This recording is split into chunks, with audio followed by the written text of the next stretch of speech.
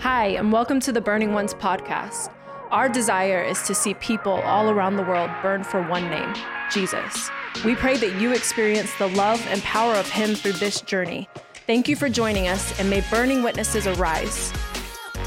I want to take a moment and pray before we consider what we're going to look at together here in Ephesians chapter 2. Because I'm going to ask the Lord tonight to raise up lovers, a people that would love His Son above every other, and that He would take those lovers and turn them into laborers, that He would take those lovers and turn them into leaders. Right? See, sometimes our issue is we're trying to turn people into leaders that aren't yet lovers. Right? We're trying to get them to be faithful laborers, but they're not even yet faithful lovers. Right? And so I'm going to ask the Lord to take lovers tonight, to do something in our hearts where every other distraction, every other attraction would fall to the wayside, where our hearts would be sifted of all of the things that we're persuaded by, everything that we're satisfied by. And at the end of the day, when we lift our head, that we would see Jesus and Jesus alone. And that this bride, this company of wild ones, this powerful people that are going to make way for the coming again of the King, that are going to make way for the coming again of the King, that our lives would be integrated in to that desire that God has, that He is right now working out throughout the nations of the earth by the power of His own life and Spirit. And so we're going to begin in Ephesians chapter 2 in just a moment. But Lord, I ask you tonight to do something in the hearts of your people. I pray that the fire would find them tonight, and that they would be faithful with the fire, that they would stop flirting with it, and that they would be faithful with it. Thank you, Lord, for what you're longing to do in the hearts of your people. And I pray that right where they are, that the fire would find them, and that it would redefine them, and that it would redirect them. Holy Spirit, do what only you can do. That seems like mission impossible. Bring people to a place where they would no longer live for themselves. Clear the air of the powers of this age, the rulers of this age, the tyranny and the captivity of powers and principalities. Clear the air so that we might see Jesus enthroned above every other. And as we see Him rightly, we might be able to respond to Him appropriately. This is what we're asking you to do. We know that this is impossible without you doing it. So we pray that you would do it tonight. That you would do it tonight, Holy Spirit. Help us to see Jesus. And tonight when we see Him, I pray that we would respond to Him the way that He desires and the way that He deserves. We will give you everything. Do that tonight in our hearts, we pray. And Jesus is King. And it's in His name we pray. Amen. Amen. Thank you, bro.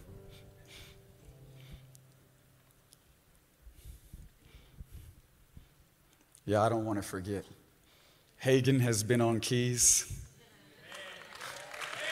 Wait, I heard D laugh. You're back. Hagen has been on keys. Ethan has been on guitar. Where is Ethan at? I don't see a hand, but it's also a little tough. I see that hand, brother. Mike Bajalia has been on bass. Nick Edwards has been in the drum cage, throwing it down. Thank you guys, man, for rolling with us and being here.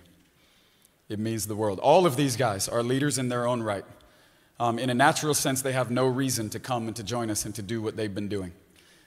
We're grateful for you guys. We're grateful for you guys. Ephesians chapter 2 And the verses that we're going to consider here together, we're probably just going to read the first 10 verses. And as we do that, you understand as well as I do that the days that we are living in are becoming increasingly dark.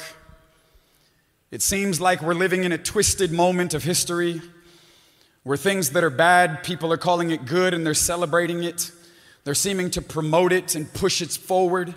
They're creating agendas and narratives out of wickedness and corruption. There seems to be a rise of things that are they're absurd because of how opposite the desires of God seem to be for his people.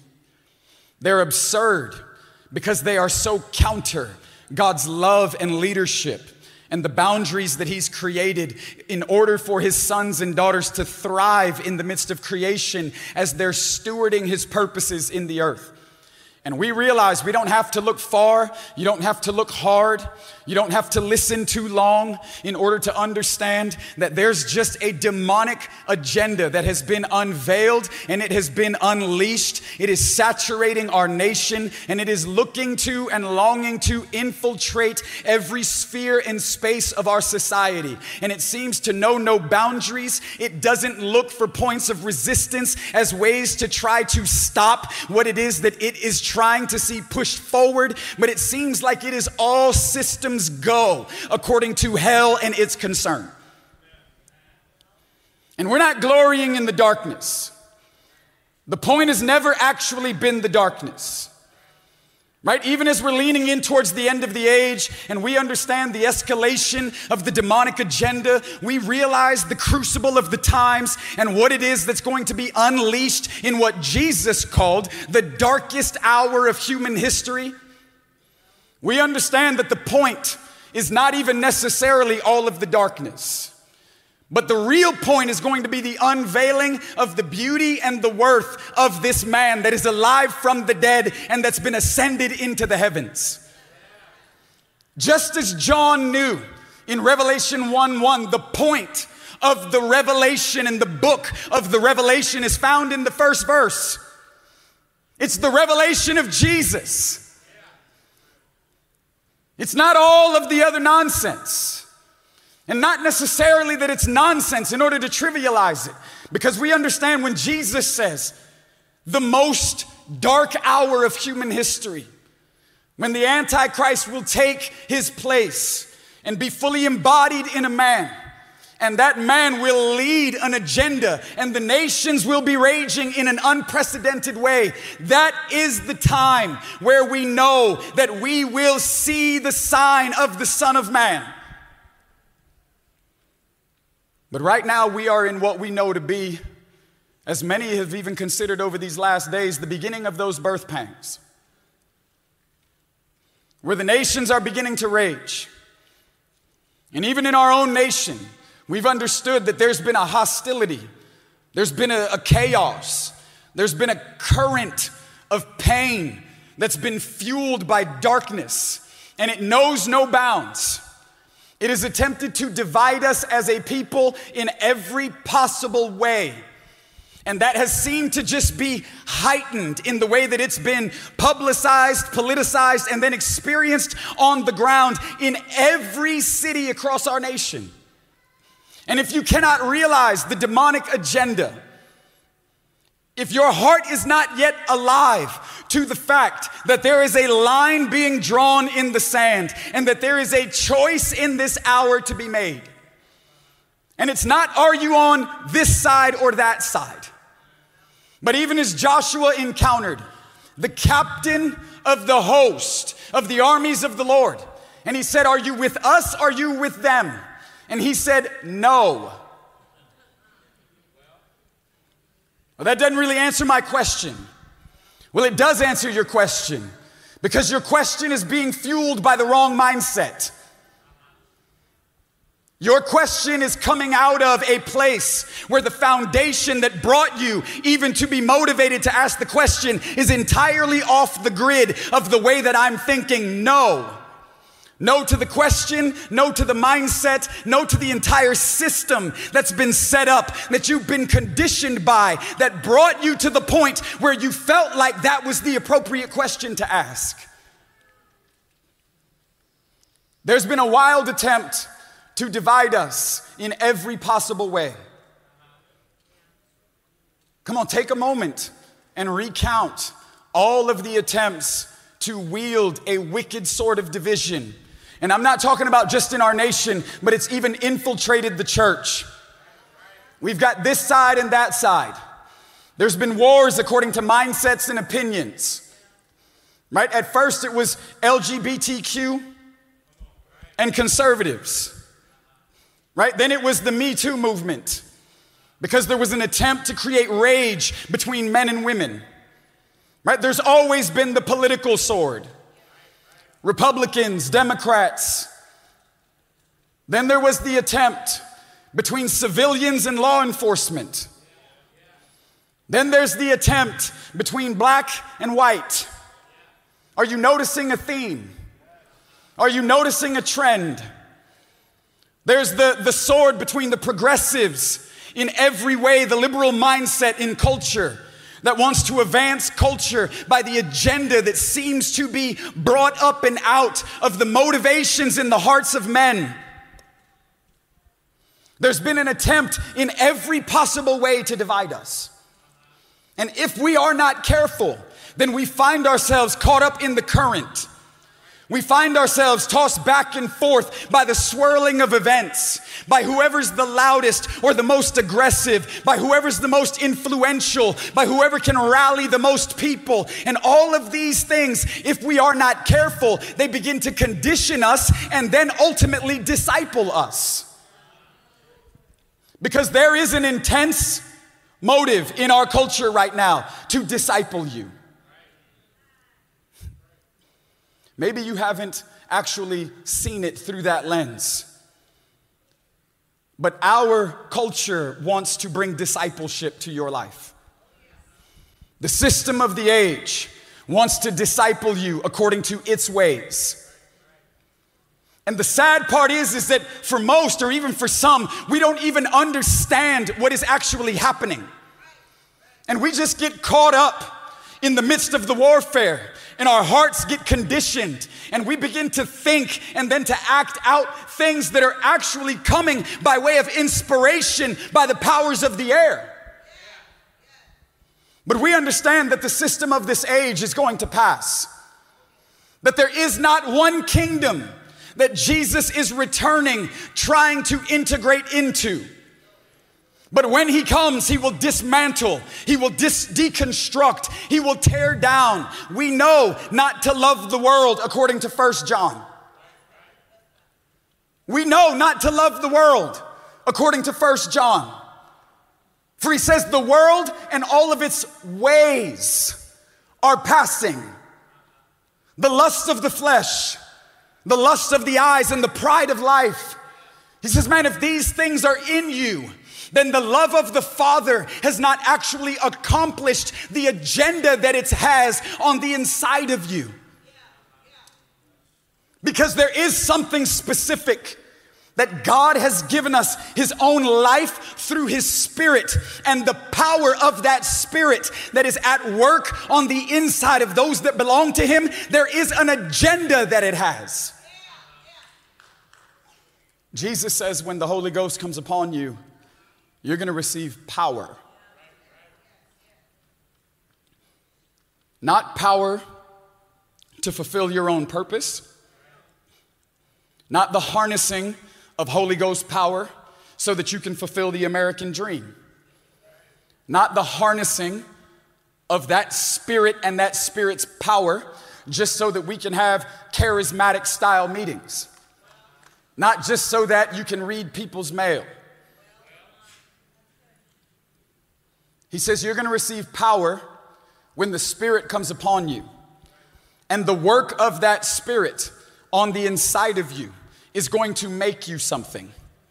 It is going to make you a witness. It is going to make you a living demonstration.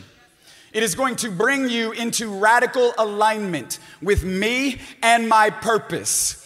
It is going to synchronize or bring harmony to what it is that I'm about and now what it is that you are about. I'm going to give you power so that you can actually live in the midst of a people and bear witness to them of my desires and my power and all of what I am able to do that is prophesying to what I am ultimately going to do by bringing reconciliation to all of these things in a beautiful way. He says, I'm going to give you power to become a witness. Because God is longing to raise up a people in this hour who would be a witness. A people who would be a message. Messengers who actually embody the message. People who what comes off their lips is in alignment with what's coming out of their life. Where we just haven't adopted a new language and we're hoping for the best. Where we haven't just integrated into a behavioral modification program. Where we sing the right songs and give the right amounts, but on the inside we still recognize that there is very real corruption and a resistance to Jesus. And even though I sing and I tell people that I believe that I'm actually different and changed, I also understand that there's a very real exterior that I am fueling by my own might. And what's happening out here is actually not real in here. God is going to raise up witnesses out of this room. People who would be a witness of God's power and his love to our generation. Who, like Stephen, when he stood in the streets at the end of Acts 6 and 7,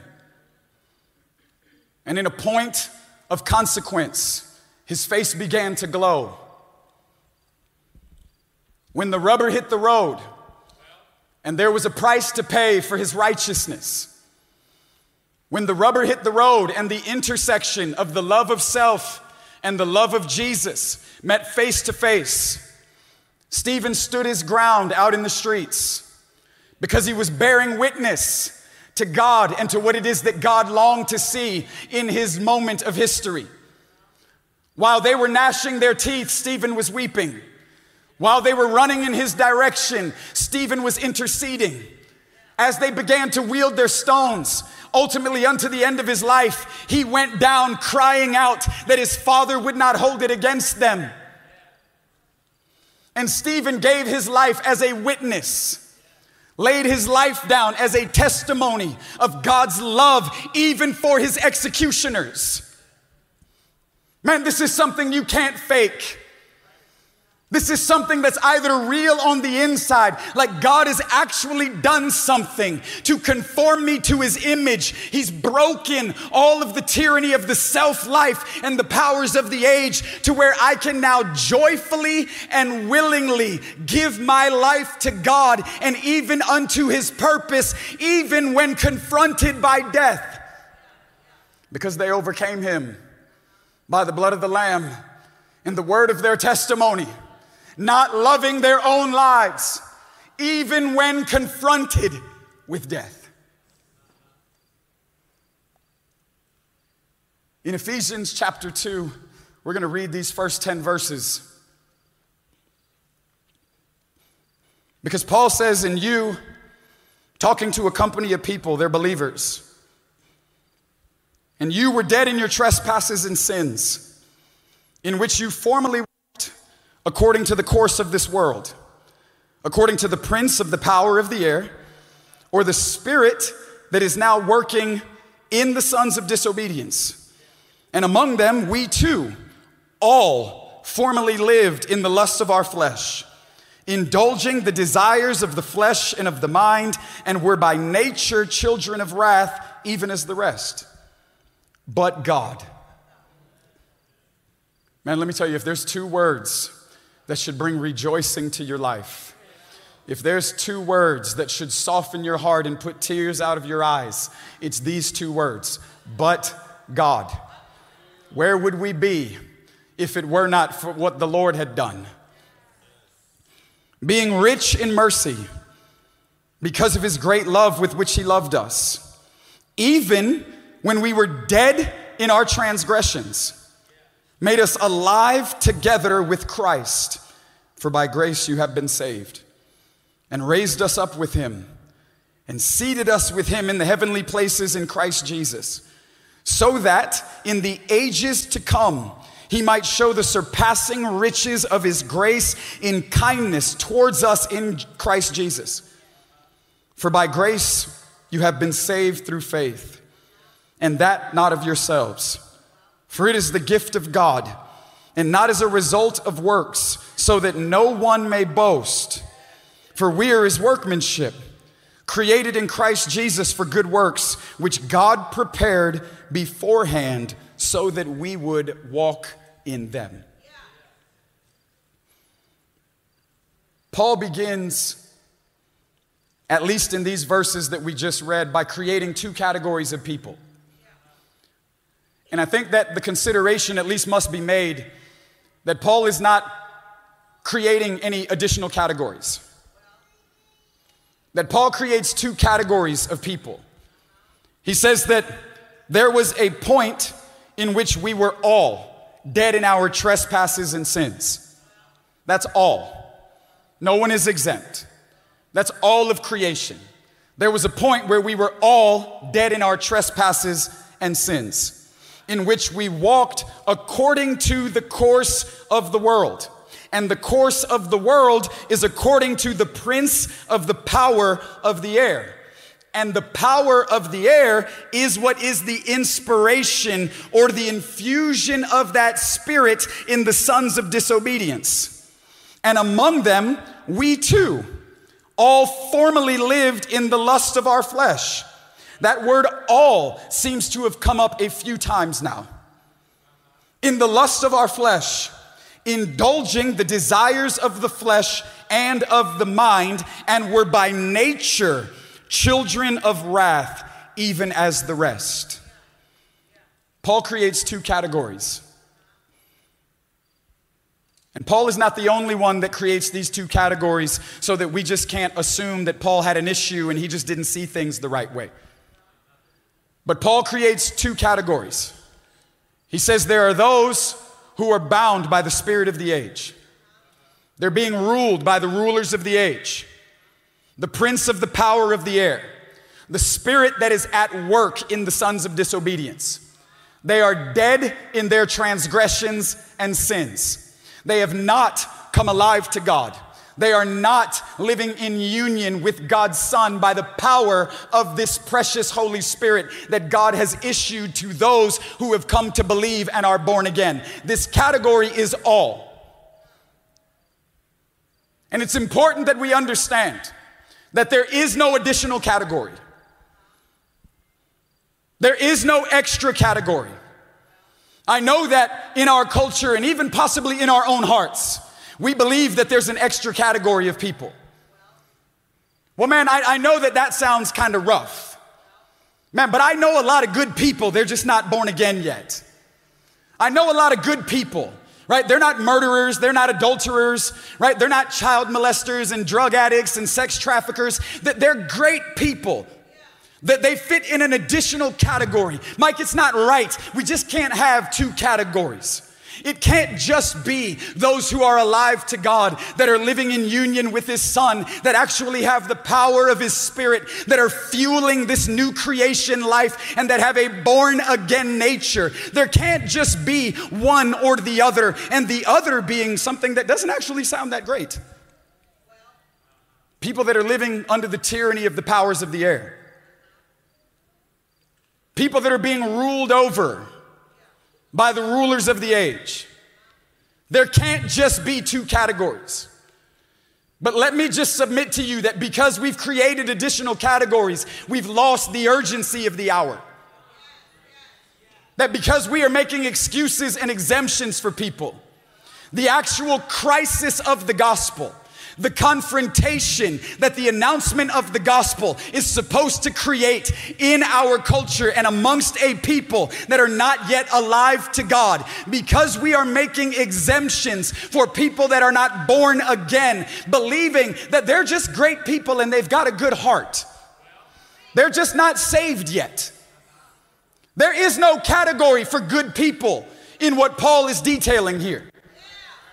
There is no additional category of folks that they're just in a middle, weird, gray, awkward area where they're in the waiting area or the lobby. They're not a part of the bad crowd, but they're not born again yet, but they're somewhere along the way. They're in the middle. There is no extra category, because the issue of the gospel is not a good person or a bad person, but it's a dead person and an alive person. And people that are not yet alive are dead. And we're creating exemptions for people that are living in a state of being dead in their trespasses and sins. And Paul says that at one point we all lived this way. Think about who you used to be. A prisoner of your own self-satisfaction. A captive of your own self-pursuit. Living this self-centered, me, I. Do whatever you want. Play whatever games will satisfy you. Right? Think about who we used to be. Think about the real work that had to be done on the inside to transform this nature, to give us a new appetite, where we could actually come out of our grave and come alive to God, where the nasty, wicked, rebellious, independent, just the corruption that was real, the decay that was saturating my soul, the cancer that was eating me alive on the inside, the work that God had to do when I saw Jesus by the Spirit and became born again, and I was translated, the scripture says, out of a kingdom of the domain of darkness into the kingdom of the dominion of his Son that he loves. Man, this was not a game. And Paul says that the rulers of the age are creating a course for this world, and that there is a corrupt disobedience that is at work in those that are dead in their transgressions and sins. This is interesting language. It's interesting language. We have to understand the agenda of the powers of the air, or else we'll never be able to expose them in our own hearts or to identify their work in our city and region or nation. But this isn't some type of Blues Clues mystery show. Paul gives us the agenda in the verses that we just read. And we need to see with fresh eyes what it is that Paul is communicating. And we need to let these words actually hit our hearts the way that they're supposed to, so that any of that work that has had an effect on us over time through the conditioning of the system of this age can be exposed, and we can repent and turn to God, so that we can be fully aligned with him in order to fulfill his purpose in our hour of history. But listen to what Paul says. We just read these verses. Among them, we too all formerly lived this way, in the lusts of our flesh, indulging the desires of the flesh and of the mind, and were by nature children of wrath. Let's make this incredibly simple. The agenda of the powers of the air is longing to get you to self-indulge in things pertaining to the mind and to the flesh. This is what I think is right, what I think is the way, what I think I want, whatever I feel is best, whatever I'm hungering or craving for, I should be able to go after and be satisfied by. This is these types of statements where you get to now live your truth, where you get to do your thing, where people now have to make accommodations because of what the I in your life desires. I should be able to live my own way. I should be able to do the things that I want. I shouldn't be subjected to any sort of absolute truth or any sort of power or ruler that's going to rule over me by way of desires that might not yet be mine, because I've got a different appetite. I've got a different thought process. I've been conditioned over time to believe that whatever it is that I'm after, I should be able to apprehend. Now, this might not seem like that big of a deal to you, but the powers of the air are longing for a human host on the ground. Powers and principalities are looking for a human host on the ground by way of wielding their inspiration into creation. They can begin to fulfill and see manifested demonic agenda. And it all seems so simple until we begin to calculate what it is that is actually happening. Paul says the powers of the air are bent on pushing you in the direction, on creating a course or a sway where whatever it is that you think or feel is the way that is going to govern your own life. We realize that this is one of the byproducts of the situation that happened in the garden. If you remember what happened in the garden, when the enemy came to them in Genesis chapter 3, what did he say to them?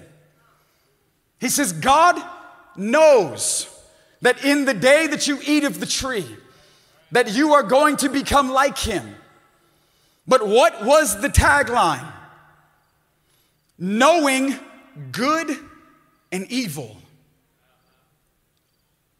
He said, you're going to be enlightened in the day that you eat of the tree.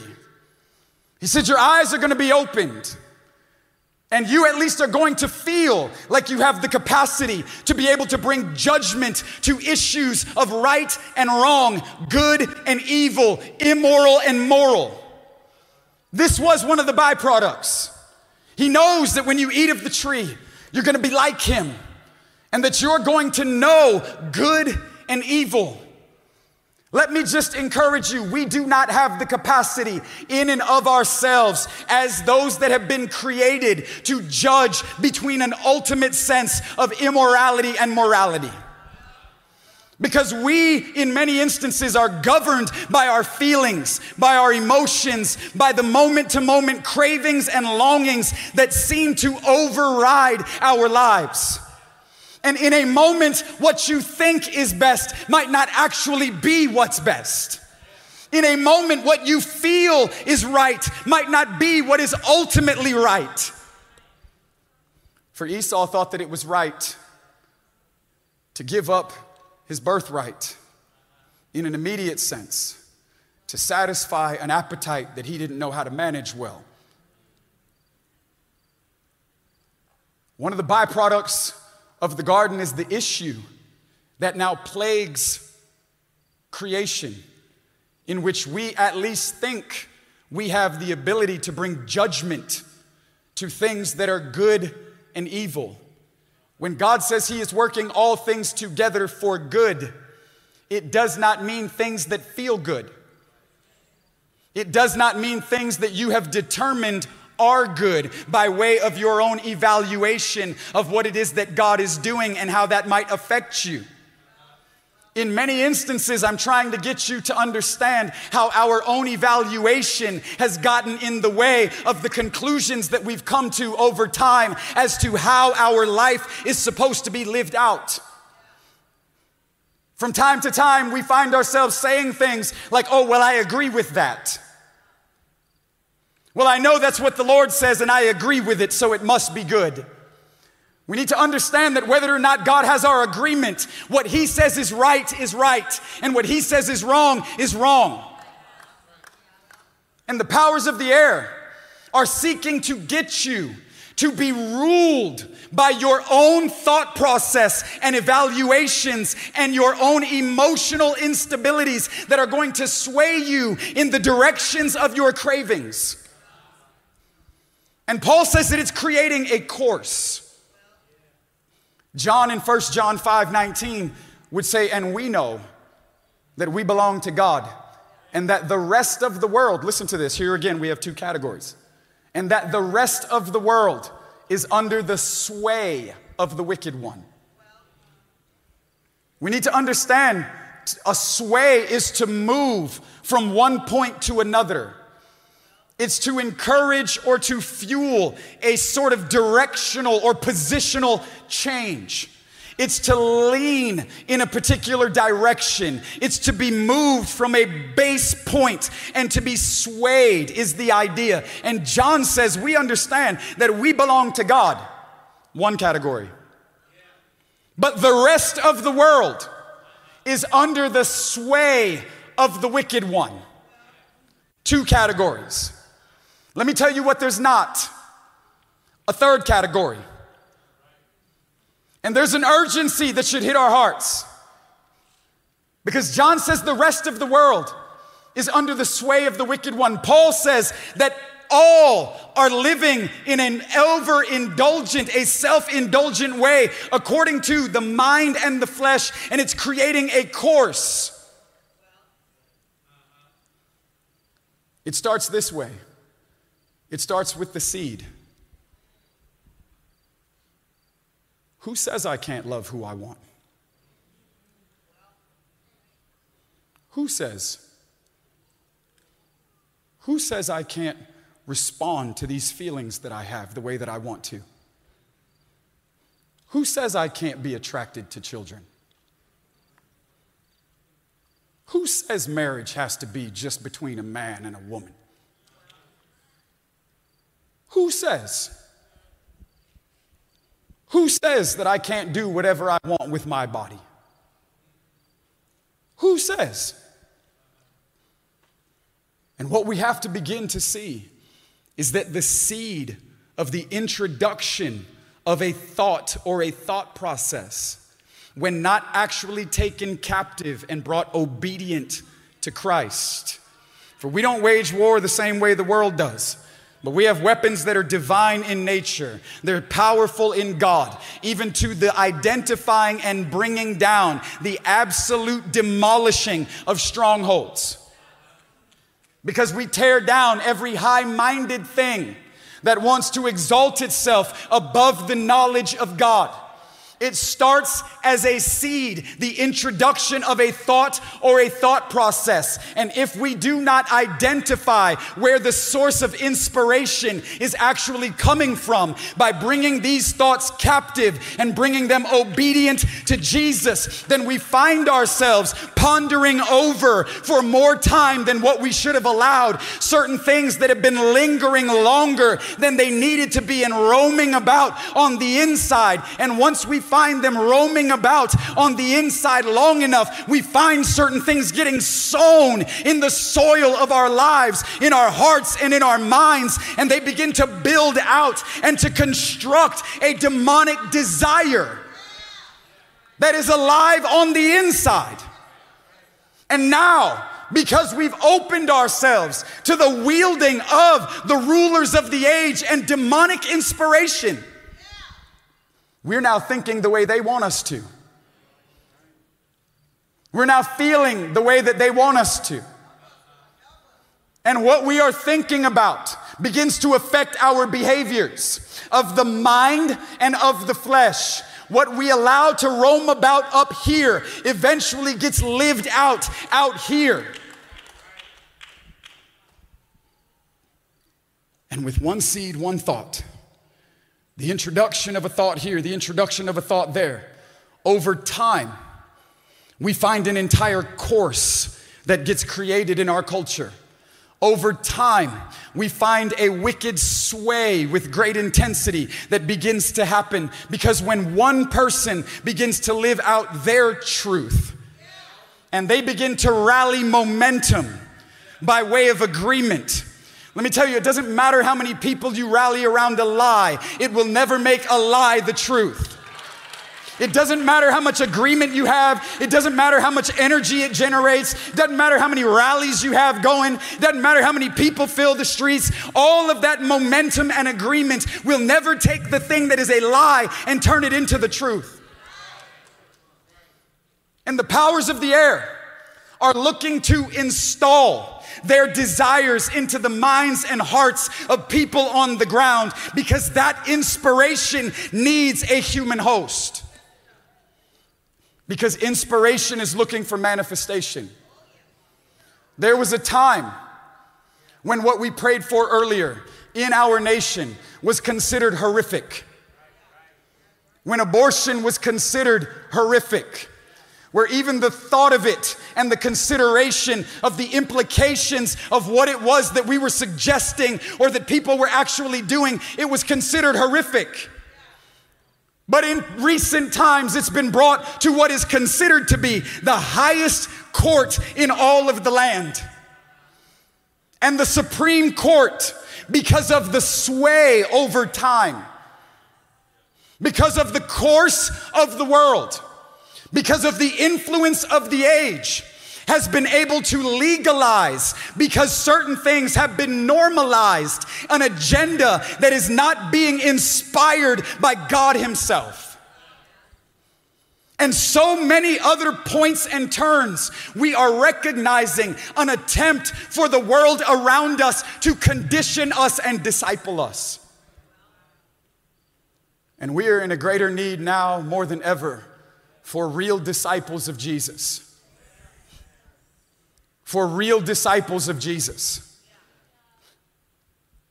That sounds so simple, but when I say a real disciple, what I am talking about is somebody that has been born again. I'm talking about somebody who's had a real conversion experience, where that old man and its old nature and all of the old appetites that were associated with that guy that used to live. I'm talking about the category of people that Paul would have referenced in 2 Corinthians 5. If any man is in Christ. He didn't just say if any man is in a church service. He said if any man is in Christ. Not if any man has memorized Bible verses. Man, all of these things are great. They have their place. But the devil knows the scriptures too. If any man is in Christ, that man has become a new creature. We need new creatures. We need new creatures. People that have been radically transformed by being born again. People that have the deposit of the Holy Ghost and that divine life, and the power and the jealousy of that life has taken the old man and laid him in the grave. And now because of that, but God, the man that I used to be, is no longer alive. For by the grace of God, I am what I am, which means I used to be something and I am no longer the something that I used to be. But I realize that God has done something in me and that I'm a new creature. I'm a brand new version of human. This new creation is the people that God is using and employing in His mission. Paul said we live our lives now as ambassadors, as representatives, imploring men with the urgency of the hour. One translation says literally begging people while there's still time to be reconciled to God. For God is not slow, Peter says, as you would consider slow to be. He hasn't lost interest. He's not disconnected, but He's patient because He has a desire that none would perish without coming to the place of repentance. Because when His Son returns, there will be no more time to repent. There will be no more time to get right. There will be no more time to change what it is that we have bound up in our hearts about who God is and about what it is that He is after. John says that some of us are actually going to shrink back in shame at his appearing because we will not be able to change the content that is in our heart. We need people that have actually been born again. People that aren't just trying to fake it till they make it. We need people that have had a radical experience, that they're a new creature. They have a new appetite. They recognize that the old nature is gone. And because they've come alive to God, that God has been at work on the inside. And now by that grace that has been issued to them, it has made them something that they could never have been. We are not a normal people when we are born again. We are a brand new people because we are a brand new creature. And we need people that are new creatures that are actually being discipled by Jesus. This is where for some of us it's not going to be that exciting. We need new creatures that are actually being discipled by Jesus. Too many of us are being discipled by the culture. In any point, in any place, in any space, in your own heart and life, where your discipleship is not coming through the scriptures and the influence of the Spirit, then you have opened up your life to influence from another source. We are not looking to Fox and CNN and MSNBC for discipleship.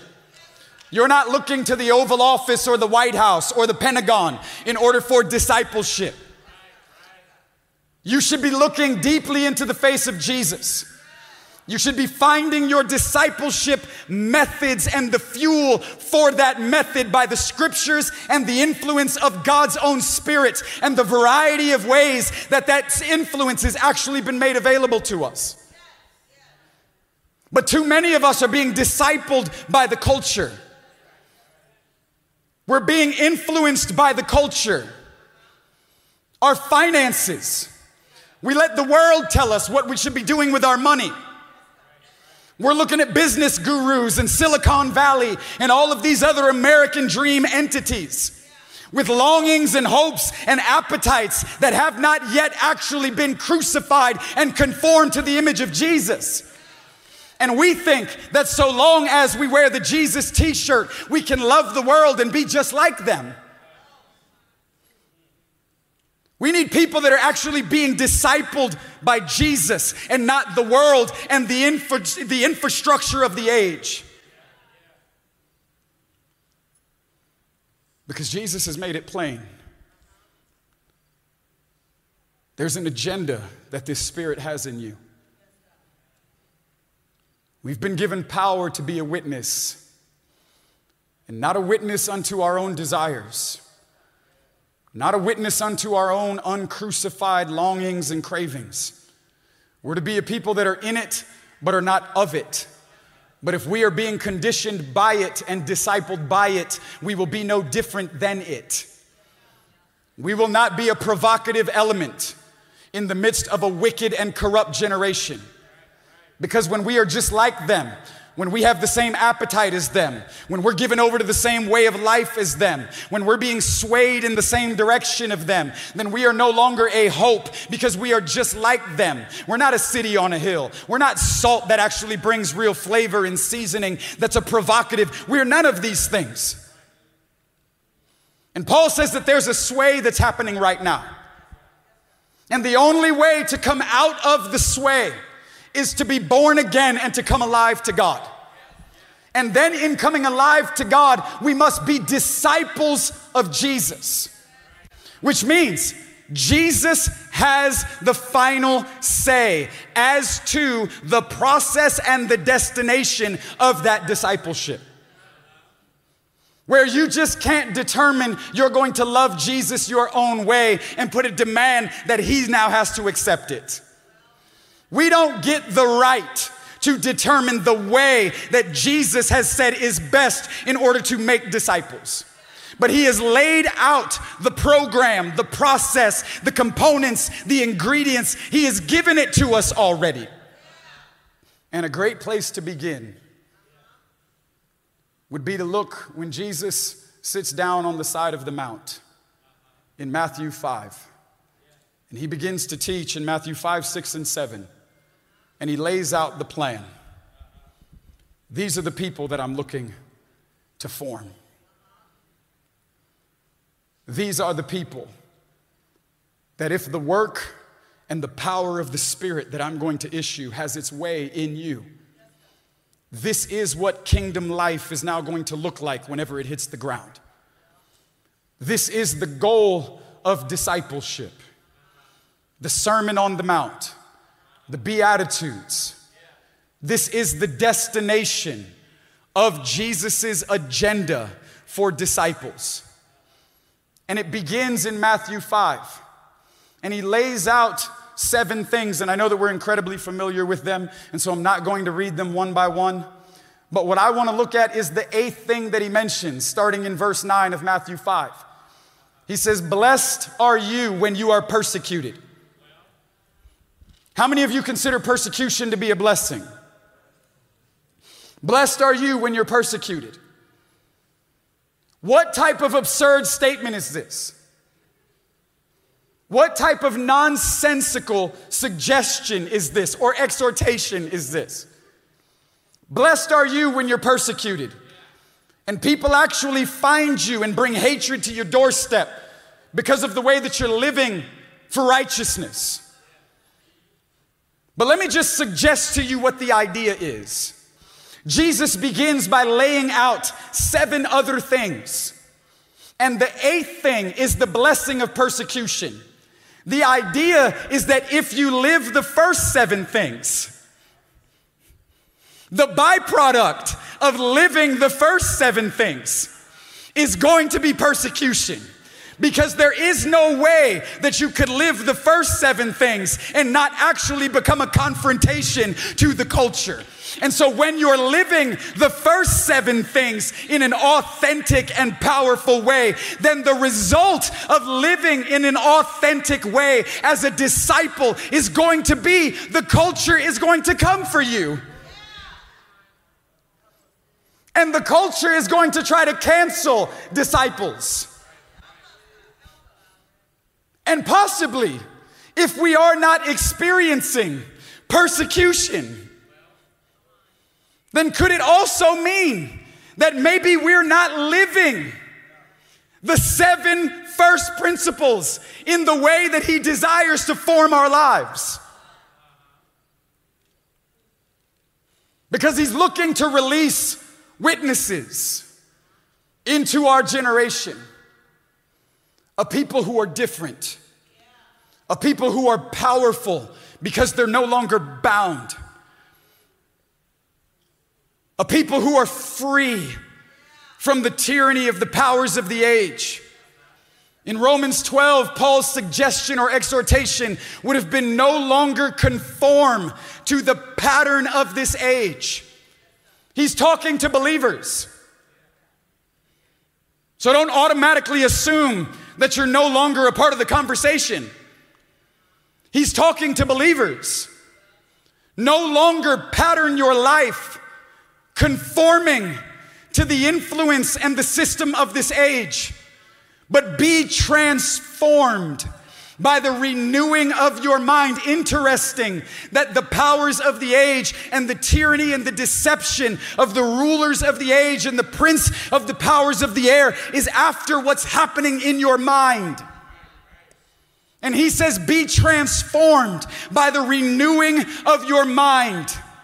Which means, man, this Matthew 5, 6, we need to hunger and thirst after the right things. Those who hunger and thirst after righteousness, they shall be filled. Be ye transformed by the renewing of your mind. Paul says, don't conform to the pattern or the system of this world and the tyranny of the age that we're living in. Because this age is trying to disciple you. It wants to bend you in the direction of demonic desire, which means the sway is created where you are over time moved away from what it is that God desires and the boundaries of his love and leadership for you. And through this infiltration that happens in the mind and in the heart, we begin to believe things by way of being deceived. And when we are deceived, the establishment of strongholds on the inside, where now there's a particular bondage that we are living in. And in most instances, we feel like we're right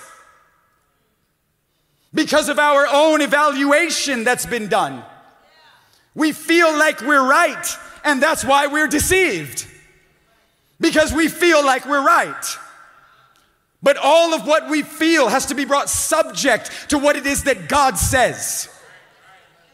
And our feelings, our transformation has to come through subjection to God's leadership.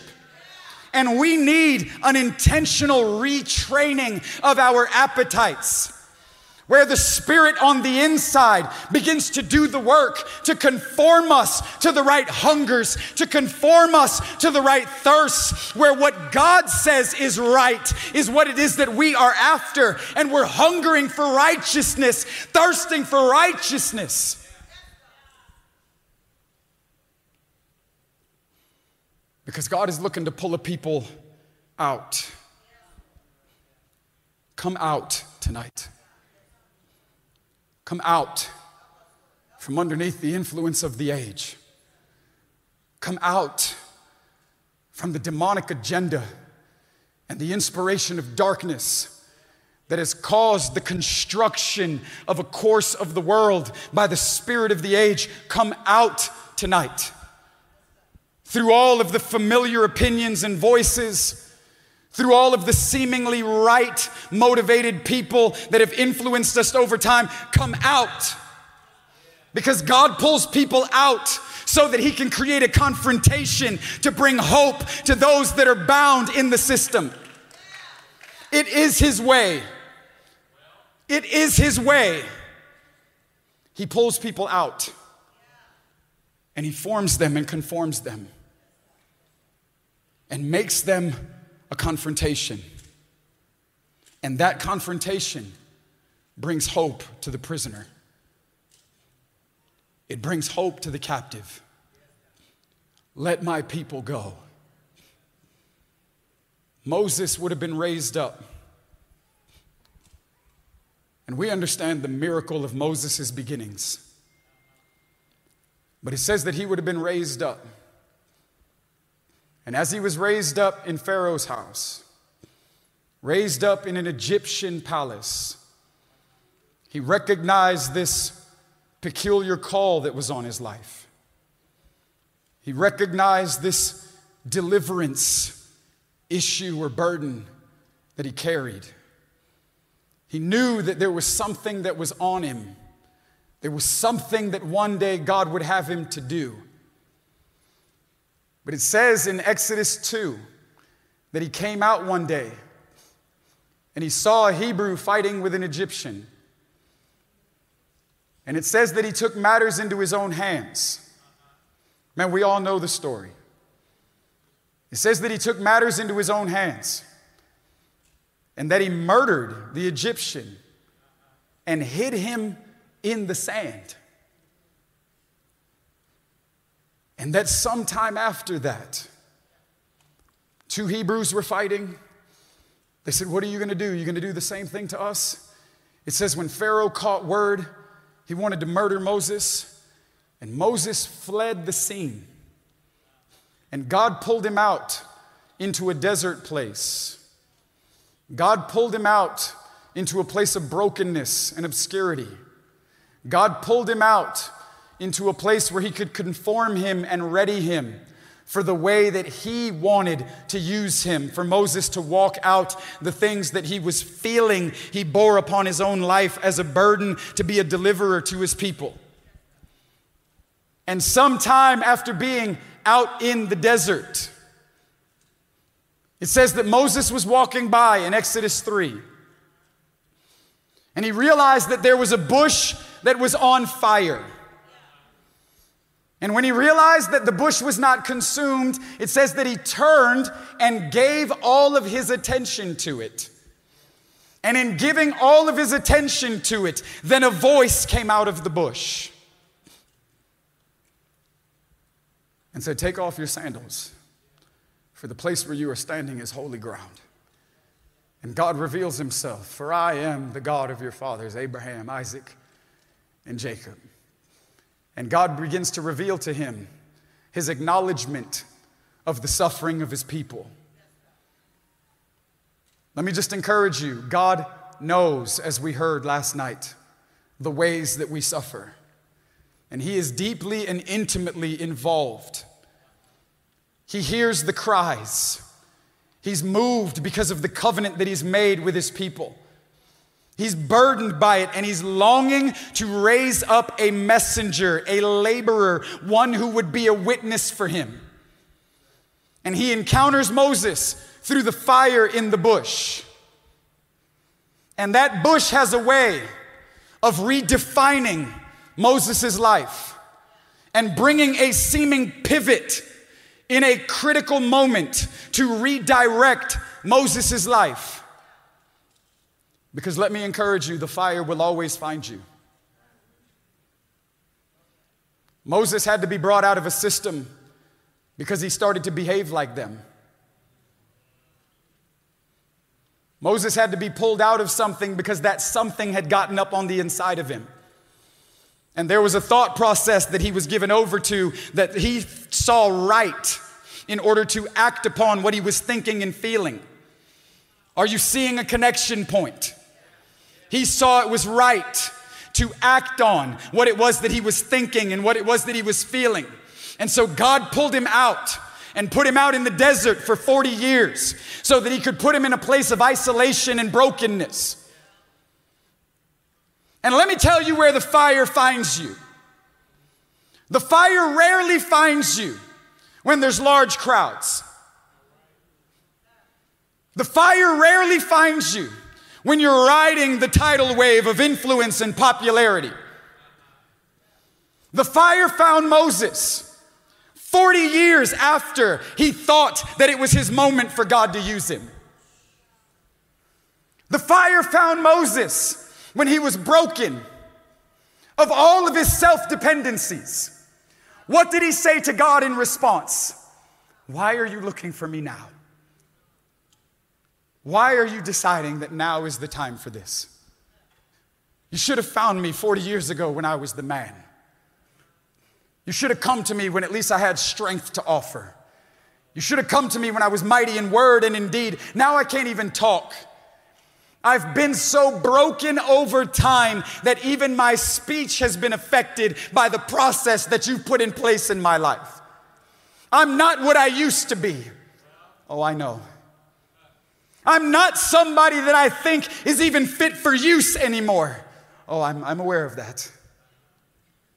"I wish you would have come to me at an earlier time when I could have been successful, when I could have brought something to the table, when I could have given you all of the best of what I feel as a contribution to the cause." But God pulls a man out into the middle of nowhere, and he tucks him away.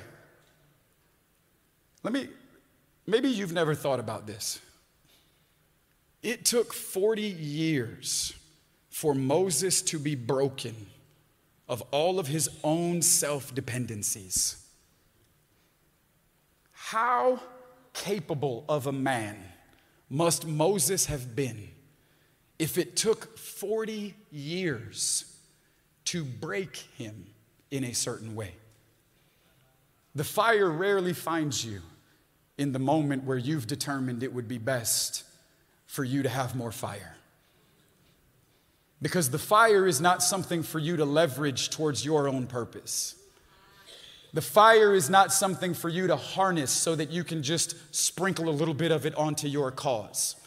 The fire is not so that you can ride the flames into a greater place of prominence or influence or prestige. The fire is not something that is going to integrate into your way of life that you are going to be able to determine the best use for it. Let me tell you where the fire typically finds you. The fire typically finds you when you don't feel like you have anything else to offer. The fire usually finds you when you've been broken of every single way that you've tried to make it happen over time. The fire usually finds you in moments where the pathway of brokenness, where the process of being conformed in a real way to his image, where we don't graduate from dependency. The fire usually finds you when you don't actually know what the use for the fire would best be anymore. Why are you looking for me now? I don't even know what to do with fire now. If you would have come to me 40 years ago, baby, I had a plan for the fire. I had a ministry logo. Boy, I had invitations set up. If you'd have given me the fire when I was ready for the fire, I'd have known what to do with the fire. The fire usually finds you when you're broken. But we have to understand that the fire even has an agenda. The fire got all of Moses' attention. We have to stop flirting with the fire. The fire got all of Moses' attention. Does the fire have all of your attention? The fire was issued to bring Moses into a greater place of beholding. He turned from everything else and gave his attention to the fire. Man, I'm believing that the Lord is going to touch our hearts tonight with a holy flame. That there's going to be a suddenly where the wind blows and the fire does fall. But not just so that we can dance around the fire and then go back to the way that we've determined we want to live our lives. Because the fire is not looking to integrate to your way of life. But the fire is looking to purify everything that is not in alignment with the way of life that God has desired for you. The fire is supposed to refine. The fire is supposed to purify. The fire is supposed to sift. But the fire is supposed to bring us into a greater place of beholding, where it gets all of our attention and we turn away from every other and every other thing because of what it is that God has established in the bush of my heart. And when Moses gave it all of his attention, then the voice came out. Man, some of us have been waiting to hear from God, but you have not yet determined that he's worth your attention. You have not yet determined that he's worth all of your attention. The fire should bring us to a greater place of beholding, where we stop everything else to tend to the flame of love in our hearts, to gaze deeply into the face of Jesus, where the beauty and the worth of Jesus has so overtaken our lives, where now it's not just some casual side thing. It's not a peripheral issue. It's not a Sunday 60-minute thing, but I've been overwhelmed. I've been overtaken. It's an obsession now. I see him and I see him rightly, and the flame that he's put in my heart is what I want to tend to. Moses turned and gave the flame all of his attention. And out of that fire came a voice. Man, I thank God for the place where the fire found me. I thank God for the place where the fire found me. You see, some of us, we've been flirting with the flame for too long. And God is looking for those that are going to be faithful with the fire. He's looking for those that are actually going to allow the fire to accomplish its work in our lives. Because the fire comes with an agenda. The fire wasn't for entertainment value alone in the life of Moses. But what was issued out of the fire was a redefining moment in the life of Moses. Man, some of us need a redefining moment in our lives. Man, maybe you've walked your own way. Maybe you've tried to carry the thing that you knew God wanted to do in your life by your own strength. Maybe you've reached all types of opposition. Maybe you've turned in a million directions that were the wrong directions because you were trying to carry out or you were trying to steward well by your own thinking the thing that you knew God was saying. And maybe right now where you're sitting, you feel like you failed. Maybe you feel like you failed because things didn't go the way that you thought they would. Maybe you feel like you failed because of some of the decisions that you made and how it seemed to derail the things that were happening in the moment. Maybe you feel like you failed because your identity now has gotten redefined because of the issues or the seeming changing of events that has happened in your life. God found a broken man out in the middle of nowhere and said, I still want to use you the way that I told you I long to use you. But there's no way that I could have let it happen your way, because somewhere along the way, everything that we were doing would have gotten derailed because you would have been fueling it by your own evaluation. And the fire finds a man that's broken and it redefines him. Man, I'm believing that there's gonna be a redefining tonight where God is gonna strip off of your heart and out of your mind and off of your life all of the lies that you've been telling yourself and coming into agreement with. Where God is going to strip away all of the false sense of identity, whether it be that you're just given over to your own opinions, or maybe it's the issues that have been created over time that have now attempted to redefine you. You are none of those things. And the fire redefines him, but the fire also redirects him. You're not going back to the sheepfold, Moses. We have a changing of trajectory. You see, the fire has a way of changing our trajectory. The fire has a way of redirecting us. And I'm believing that tonight when the fire touches your heart and when the fire hits your life, that it's actually going to redirect some of us. Some of us that have been walking according to the course of the world. Some of us that have been given over to the spirit of the age and the influence of our culture. Some of us that have been conditioned and discipled by our own evaluation and the things that the world has celebrated and esteemed and the things that our age has said is right for us. Those of us that have been discipled by these things, I believe that the fire is going to hit our life and it is going to create a redirection where we come out from under the influence of the spirit of the air. And where now we are redirected through the tender flame of love that God is going to issue to remind us of who it is that He is, and in relationship to Him, who it is that we are. And He sends Moses as a witness. He sends Moses as a confrontation. Stand against the system.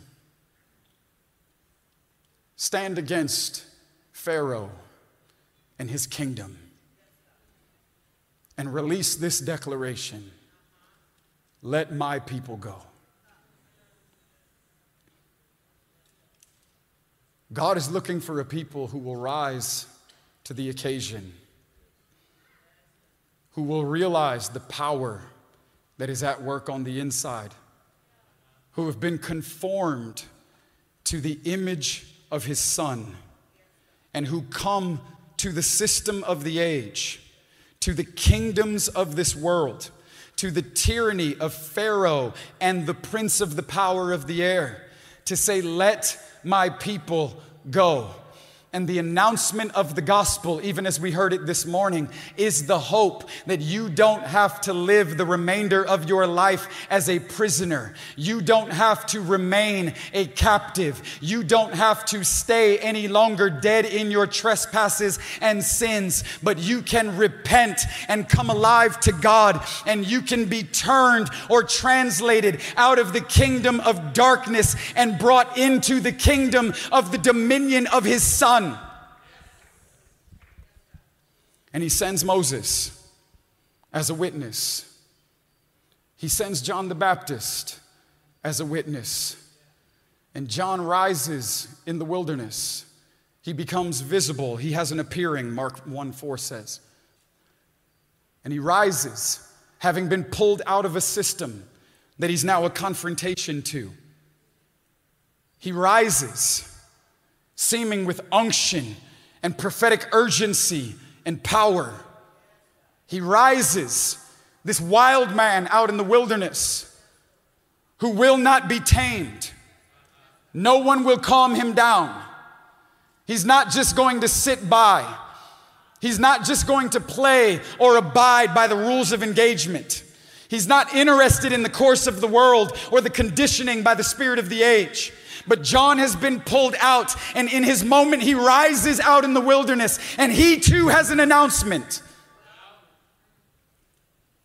I am a voice crying, make straight paths for the coming of the Lord. Where are those that are going to be a part of this company of people in our generation that are going to rise, these wild ones, these fiery ones, that are going to make straight paths for the coming again of the Lord? 2 Peter 3 says that we are those who look and hasten the day of His coming again. There's an urgency, there's an aggressiveness, for the kingdom suffereth violence, but violent ones actually rise and lay hold of it. John rises in the wilderness and he has an announcement, behold the Lamb. For we know that in these last days, and leaning in closer towards the end of the age, that there is going to be a unified cry. For the Spirit and the bride will say, come. The Spirit and the bride will say, come. I believe with all of my heart that tonight in this room, God is going to have some of us step in front of the burning bush. And the burning bush is going to be a confrontation of our past and future.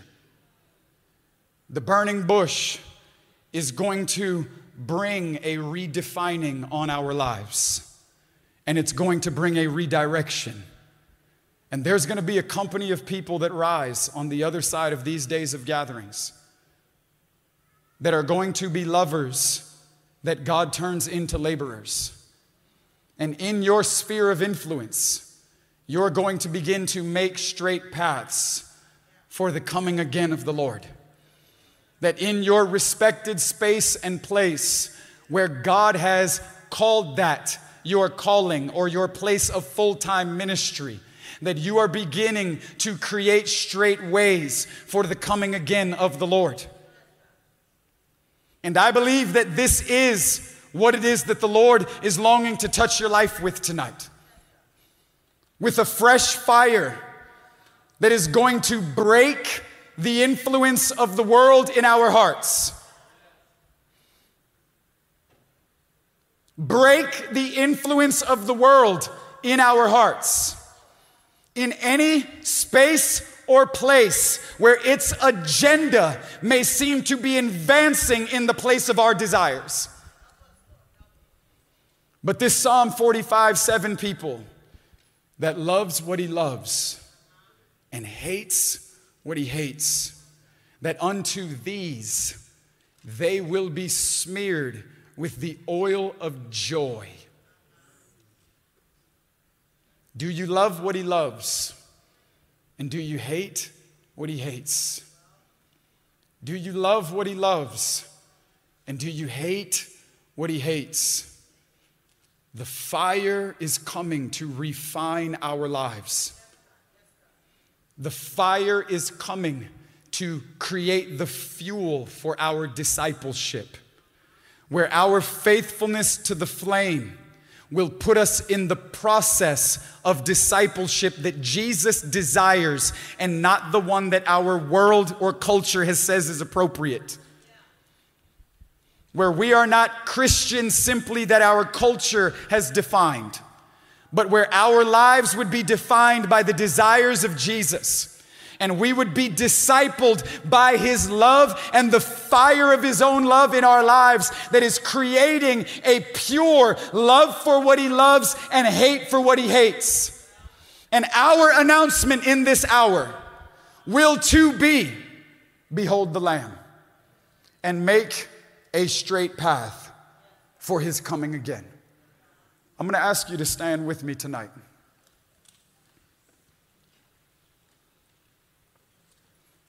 If our team could come back and help me.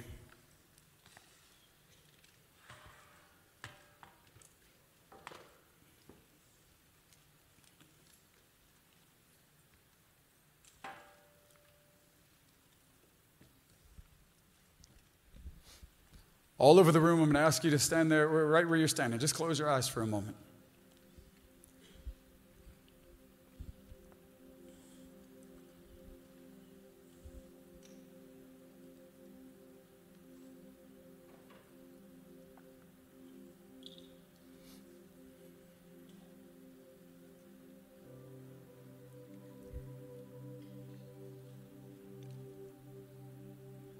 Lord, all over the room.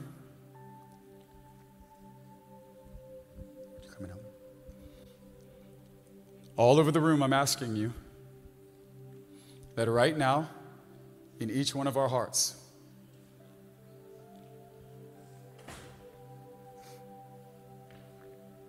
would you illuminate what's happening on the inside? Would you bring exposure?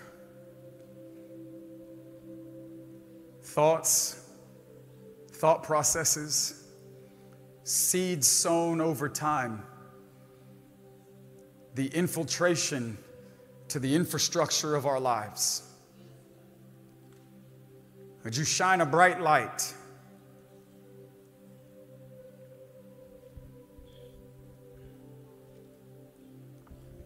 Would you shine a bright light and help us to see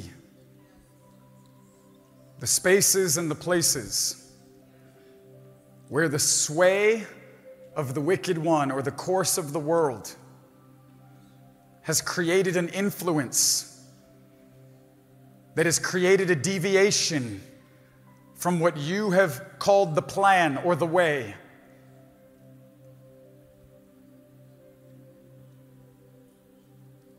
Just like it is, even in our own culture, we think at some points, how did we end up here? How did things get so exaggerated or blown out of proportion?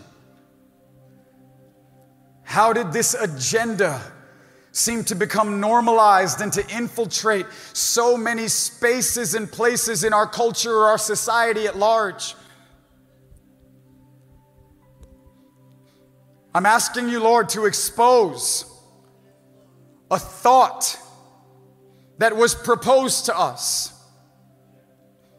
I'm asking you, Lord, to reveal a suggestion or a thought process that was an invitation that we didn't recognize was unto a specific bondage. Because in the moment it promised to satisfy us, because it seemed to be leading us in the direction of something we thought or felt we wanted or had evaluated and come to the conclusion that it should be right for us.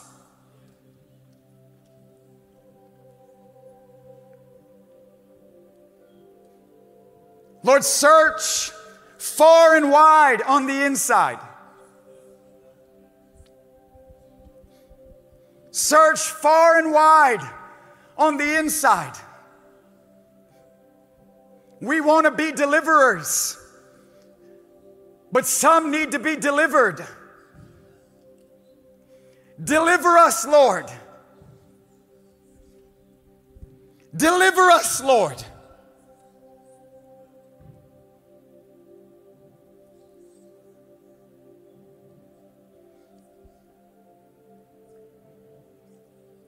Lord, right now, all over the room,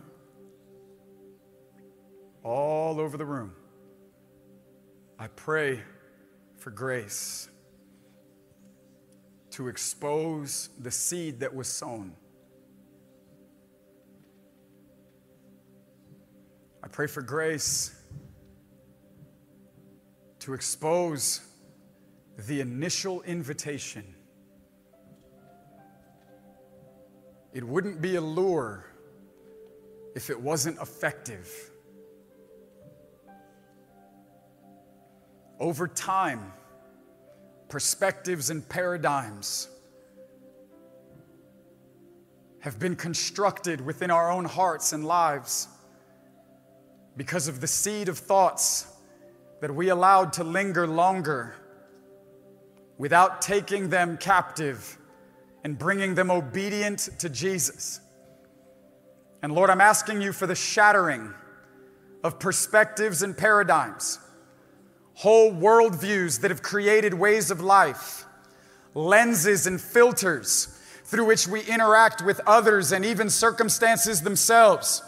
Lord, this is the sway, this is the course, the initial inspiration that created a whole system that now our life is being governed by.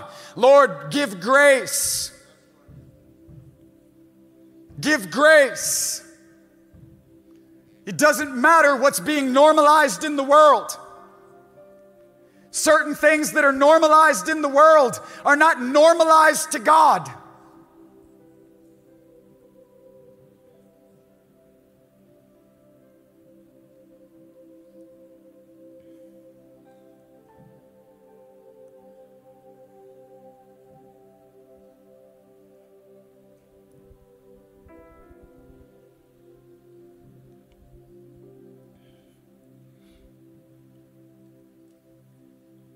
Lord, from the simplest thing to the most complex thing,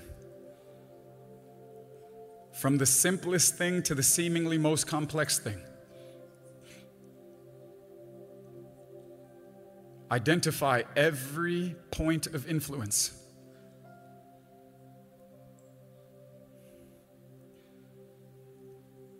The source of our appetites,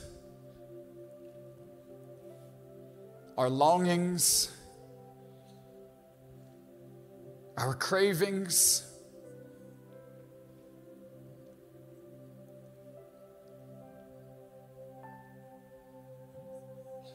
Give grace, Lord, for these things to be torn down.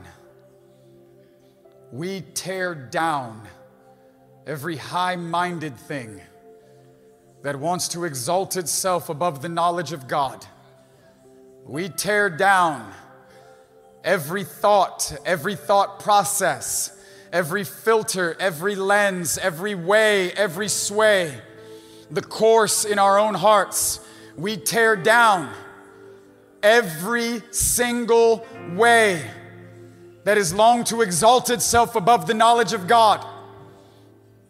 And we pray that out of this room, you would set lovers on fire, that you would deliver them from the tyranny of the age and raise them up to be deliverers in this hour of history, that you would raise them up, those who would be faithful to the flame.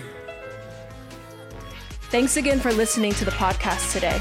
We pray that it has fanned into flame the love that you have for Him. If you would like more information about Burning Ones, you can subscribe to our YouTube channel, follow us on social media, visit our website, burningones.org, or download our app.